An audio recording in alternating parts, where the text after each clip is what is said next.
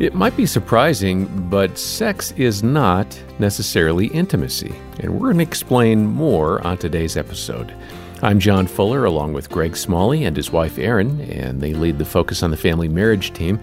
And let's go ahead and start with a conversation Focus President Jim Daly and I had with Dr. Julie Slattery.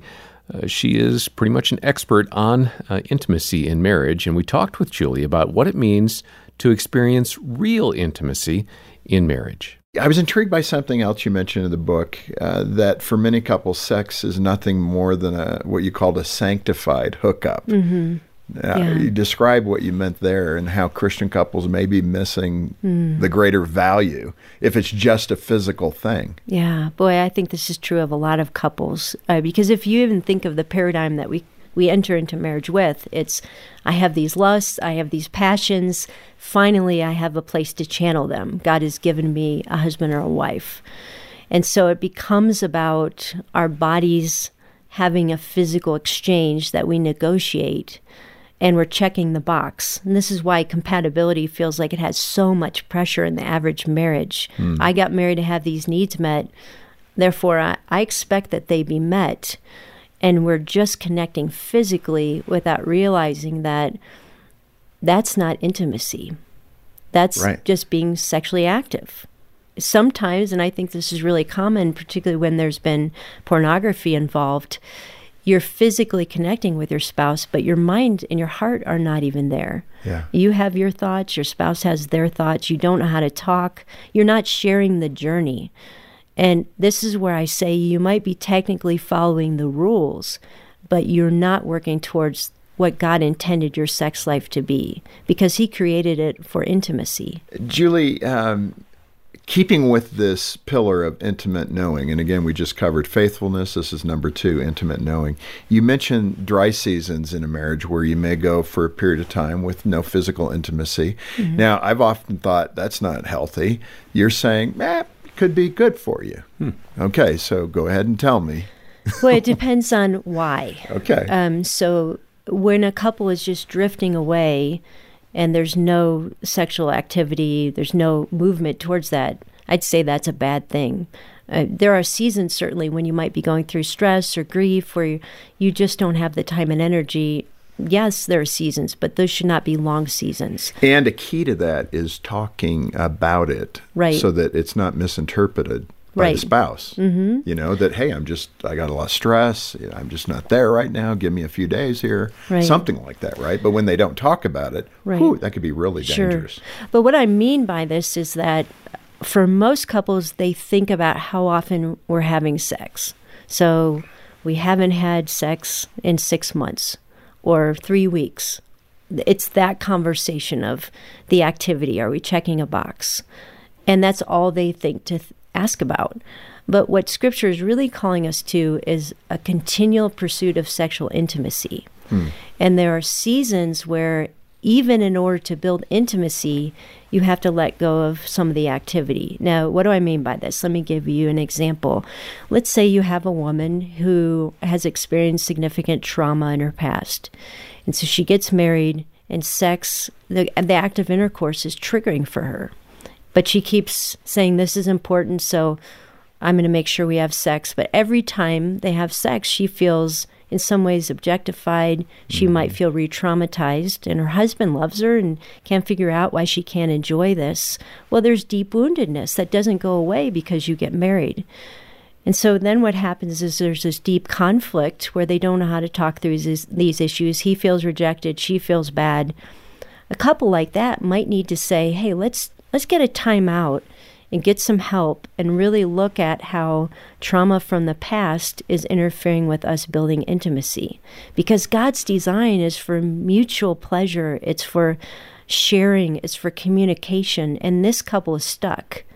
And so sometimes they can be so focused on we have to have sex once a week or 3 times a week that they're actually working against building intimacy, against healing, against communication, against freedom. Mm-hmm. So that's what I mean by there are seasons where it can be healthy to not focus on the activity, but instead, and this is key, instead to focus on building intimacy. I think that's also the case when there's been a pornography addiction or a betrayal. In order to really build intimacy, you have to address that. You can't just say, well, let's forget it happened. You have to go to the wounds, you have to go to the breach of trust and rebuild it before you can really engage. You know, Julie, as you've worked with couples, though, you know, and again, just my experience here at Focus, how many couples as a percentage do you think are truly equipped to have these kind of really good conversations rather than surrender to the emotional corners and just never cover it? Year after year after year, and they just stay in this unhealthy place. What's that percentage that are really equipped to have those? 10%, 15%? Yeah. Boy, it's not big. I don't know, but I can tell you, if you're listening to this conversation, you are now equipped because you have resources. Right. And that's what God wants us to have is, hey, in my word, through teaching from my word, through biblical counseling like Focus provides, you can be equipped. And there are couples who have just neglected this area of their lives for decades. Right. Today is the day to say, Satan doesn't get to reign here anymore. Yeah. We're inviting God. Well, Greg, we had the privilege of having Julie here on staff for a number of years. She has such a great heart for couples. What are some of the questions that we can ask each other in this area so we can really determine if we're helping meet each other's needs? Yeah. Ephesians 5:29, fantastic verse written towards husbands, but I think it really applies, John, to what you're asking. And it says, no one hates his own body, but cherishes it, nourishes it, just as Christ loves the church. So it's saying basically how Christ loves his bride, the church, is that he cherishes her and then he nourishes her. So I think what we're looking for are questions to really unpack things like, Aaron, how do I really nourish you? And this idea of nourishing, I love that as a word because it means to tend to help grow. And so I'm thinking about what are some questions I can be asking Aaron that's not only going to help her grow, I'm tending to her, helping her feel loved. So things like Aaron and I use not so much a question, but we invite each other to answer a statement. And the statement is, I feel loved when you fill in the blank. And it's such an easy thing. We do this on drives. You know, we do this on walks. And so it's just a really simple way of going, hey, Aaron, what is it that when I do it helps you to feel loved? And she'll say things like, you know, I love it when you listen to me. I love it when you validate. I love it when you, whatever, you know, do the dishes, put them in the dishwasher, unload all those kinds of things. Those are the lists that I'm really wanting to pay attention to because I know that that's nourishing to her. That's how I'm tending to her, helping her grow. And so things like, you know, even we had a great question the other day that we just stumbled into, and it was, what does comfort look like when you're hurting? So, and I don't know if I've ever asked Aaron that question before, and it was really good to hear her respond in ways that I was like, yeah, that wouldn't have been my go-to. Yeah. But to really understand what that looked like for her.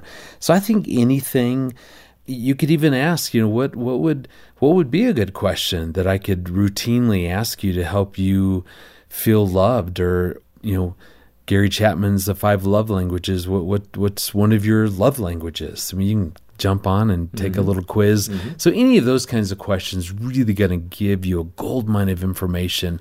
But I always encourage couples, when you're doing this sort of activity, you can't weaponize this type of a list. Yeah.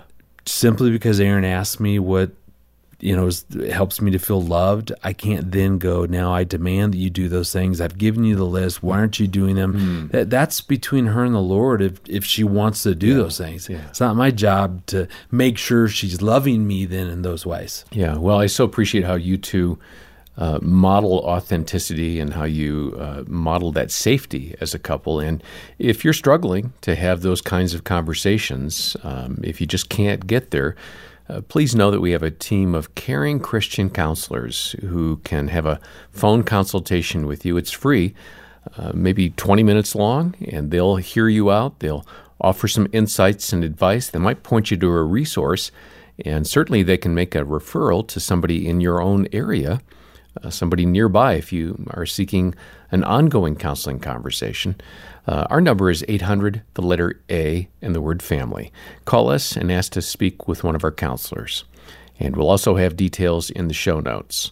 Now, those counselors are provided through the generosity of our listeners. So we have a lot of folks that contribute to the ministry, and that counseling team is one of the ways that Focus on the Family wants to support you in your marriage and in your parenting journey, in your walk with God. We do have resources that we'll point to as well.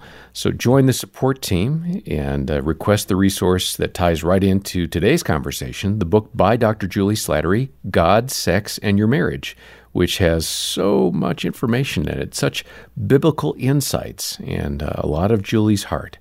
Request that book when you donate. The details are in the show notes. Next time, we'll hear from Ron Deal about challenges that blended families face.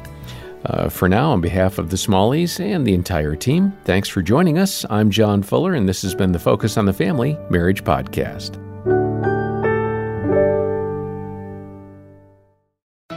Hi, I'm Dr. Greg Smalley. And I'm Erin Smalley. Marriage is an amazing gift from God, but it can also be a challenge sometimes. That's right. We could all use a little guidance. And that's why we started our podcast, Crazy Little Thing Called Marriage. We talk about things like recognizing conflict cycles, dealing with stress, and how to grow your love each day. Listen at crazylittlethingcalledmarriage.com or wherever you get your podcasts. We can't wait to see you there.